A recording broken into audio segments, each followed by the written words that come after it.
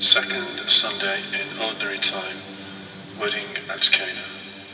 Let the Spirit come down. Let the Spirit come down. Let the Spirit come down on me and change my life around. Let the Spirit come down. Today, the winter period of Ordinary Time continues with Peace Sunday. The vestments are green as we read about Zion and Jerusalem from Isaiah being renamed as My Delight. The second reading is from 1 Corinthians, where God's Spirit is promised to provide at least one gift for each person. What is yours? The Gospel of John tells of a wedding in Cana and is meant as a sign with a question of what is it that we can discover about Jesus from this. Lord, we bring you bread is an offertory hymn from way back by Mike Anderson, and Father Don begins with a prayer of thanksgiving. Let us once again pray.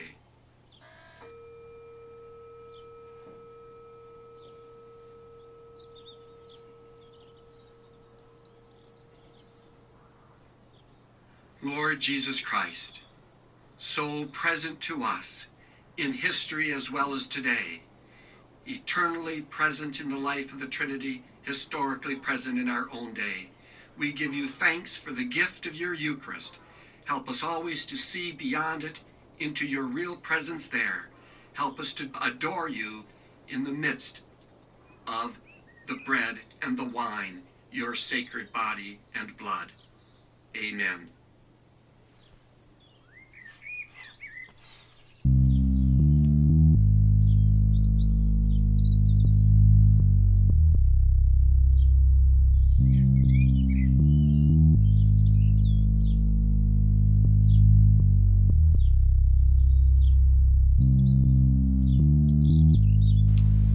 Have you ever considered a Mediterranean diet as a New Year resolution?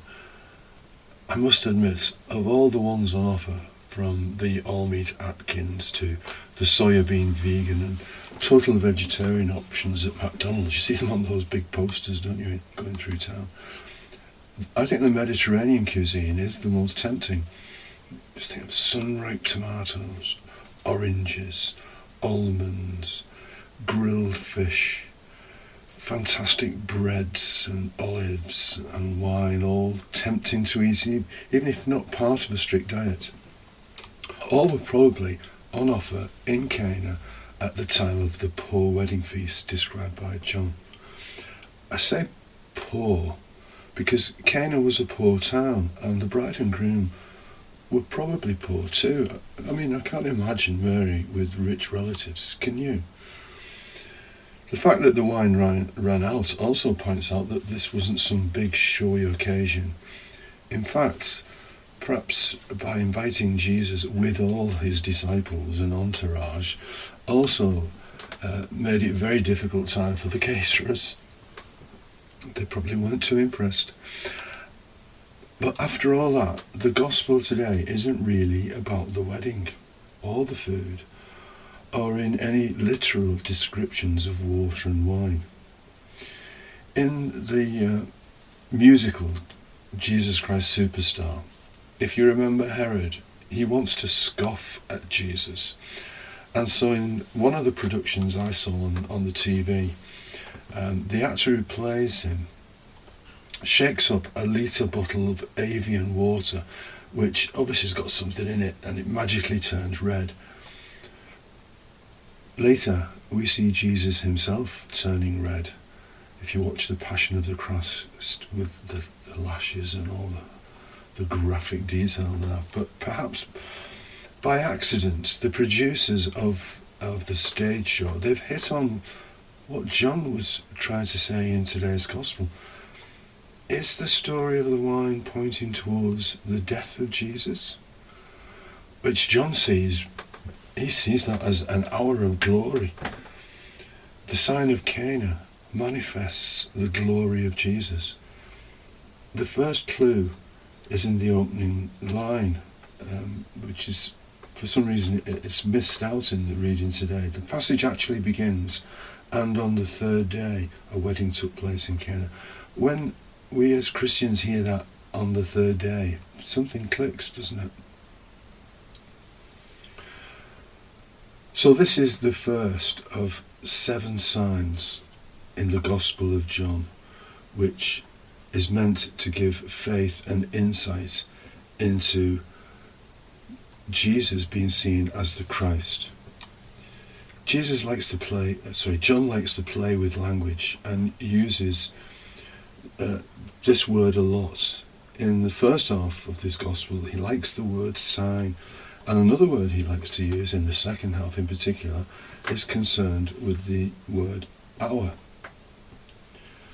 John wants his readers, first of all, to see this as the first sign. It's a gift of the best wine. Is it meant to show the great gift of Calvary, which in turn points towards the sacrament of the Eucharist? The gift of the best wine occupies the central place in this particular event, the wedding at Cana, and all that wine has to mean something. 520 litres would fill one of the aisles in Morrison's. One clue, again, going back to it, is the timing, on the third day. Could it point to another Old Testament sign? God met Israel on Sinai after the third day in the desert. Remember, John knows the whole story about Jesus and what happened 3 days after the crucifixion. John is hinting, perhaps, that God is to be seen in this event at Cana. The next word he mentions is the hour, or my hour hasn't come. When Jesus tells his mother that this time has not arrived, is it another link to the time of the crucifixion, which John sees, again, it's a time of glory. Belief in this is another theme that has been very well examined by scholars over the years. Pope Benedict, in his book, Jesus of Nazareth, tells us that John likes to use Mediterranean cuisine, all the things I mentioned, together with water, as his principal images to tell us something special about Jesus that's not told in the synoptic Gospels. The 3 he likes in particular are bread, olive oil, and wine. And subsequently, these have become the basic elements of the Church's sacraments. Where do we use bread? Oil is used all the time in baptisms, sacrament of the sick. We see wine used in the Mass, obviously. And the chalice itself, taking up the chalice, it's full of symbolism, isn't it? John also wrote at the end of the 1st century, from a great knowledge of all the Old Testament and the geography of the area at the time, all around Palestine. He knew all the Jewish customs of water purification. Jerusalem itself, why is Jews from there? It's because of the water that's found, the springs of water. The example of the wine running out, is that a hint? Going back to Israel, turning from God, becoming lost. You can go into an immense amount of detail if you want to with this story. The water, is it the law, some would say, trying to purify the people, but not the fullness of the wine that will be found in Jesus? Is Jesus the wine of the new covenant? It goes on and on. You can get wrapped up into all kinds of sidetracks on this. But what's the Gospels are here to inspire us into something. And I think if we turn back to John himself, he tells us, because belief is another theme in John's Gospel. John himself says that these signs that have been written in his Gospel is so that you might believe and I might believe that Jesus is the Christ.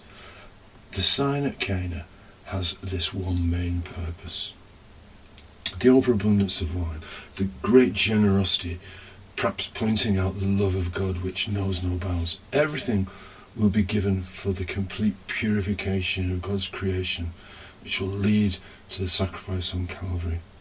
The generosity and self-sacrifice also found in Mary.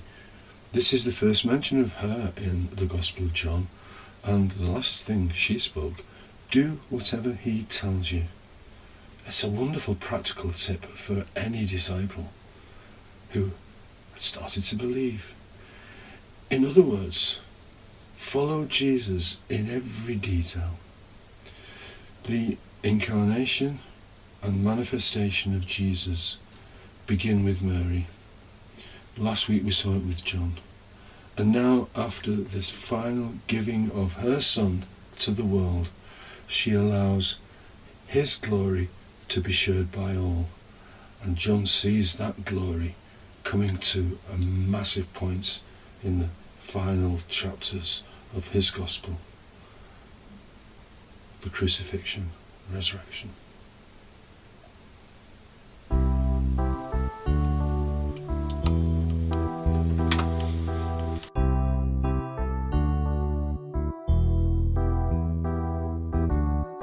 Lord, we bring you bread. Take it and bless it. Fruit of your creation, a work of human hands. Take it and bless it. Take and transform. May it become the bread of life that feeds us all.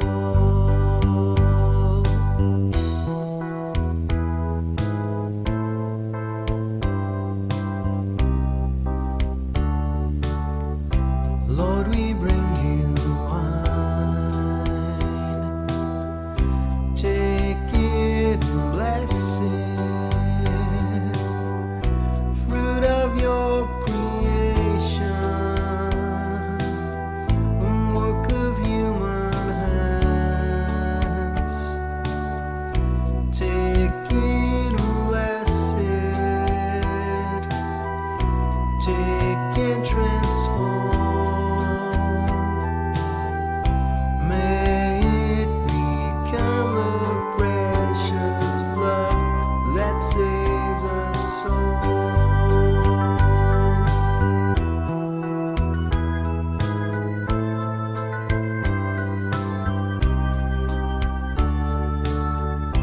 Lord, we bring ourselves. Take us and bless us. Fruit of your creation, we give our lives to you. Take us and bless us. Take and transform. May we give witness to your love that changes all.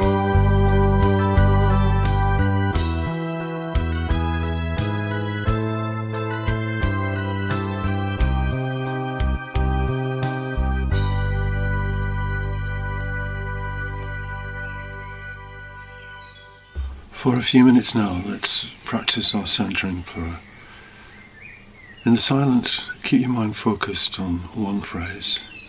Be with me, Holy Spirit. Maranatha.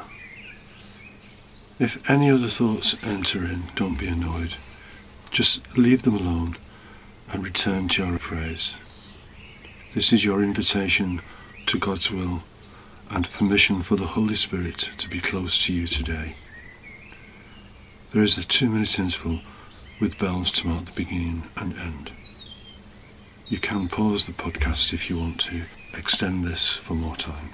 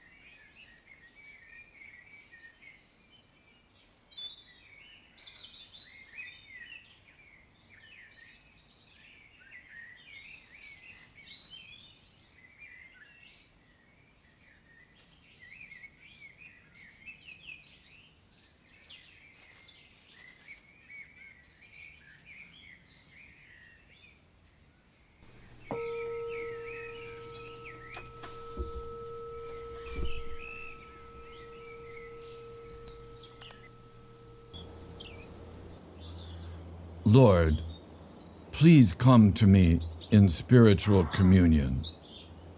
Send your body and blood gushing through my veins. Send your love into my heart, my soul, my mind. Lift me up to your bosom and infuse me with your divine love. Amen.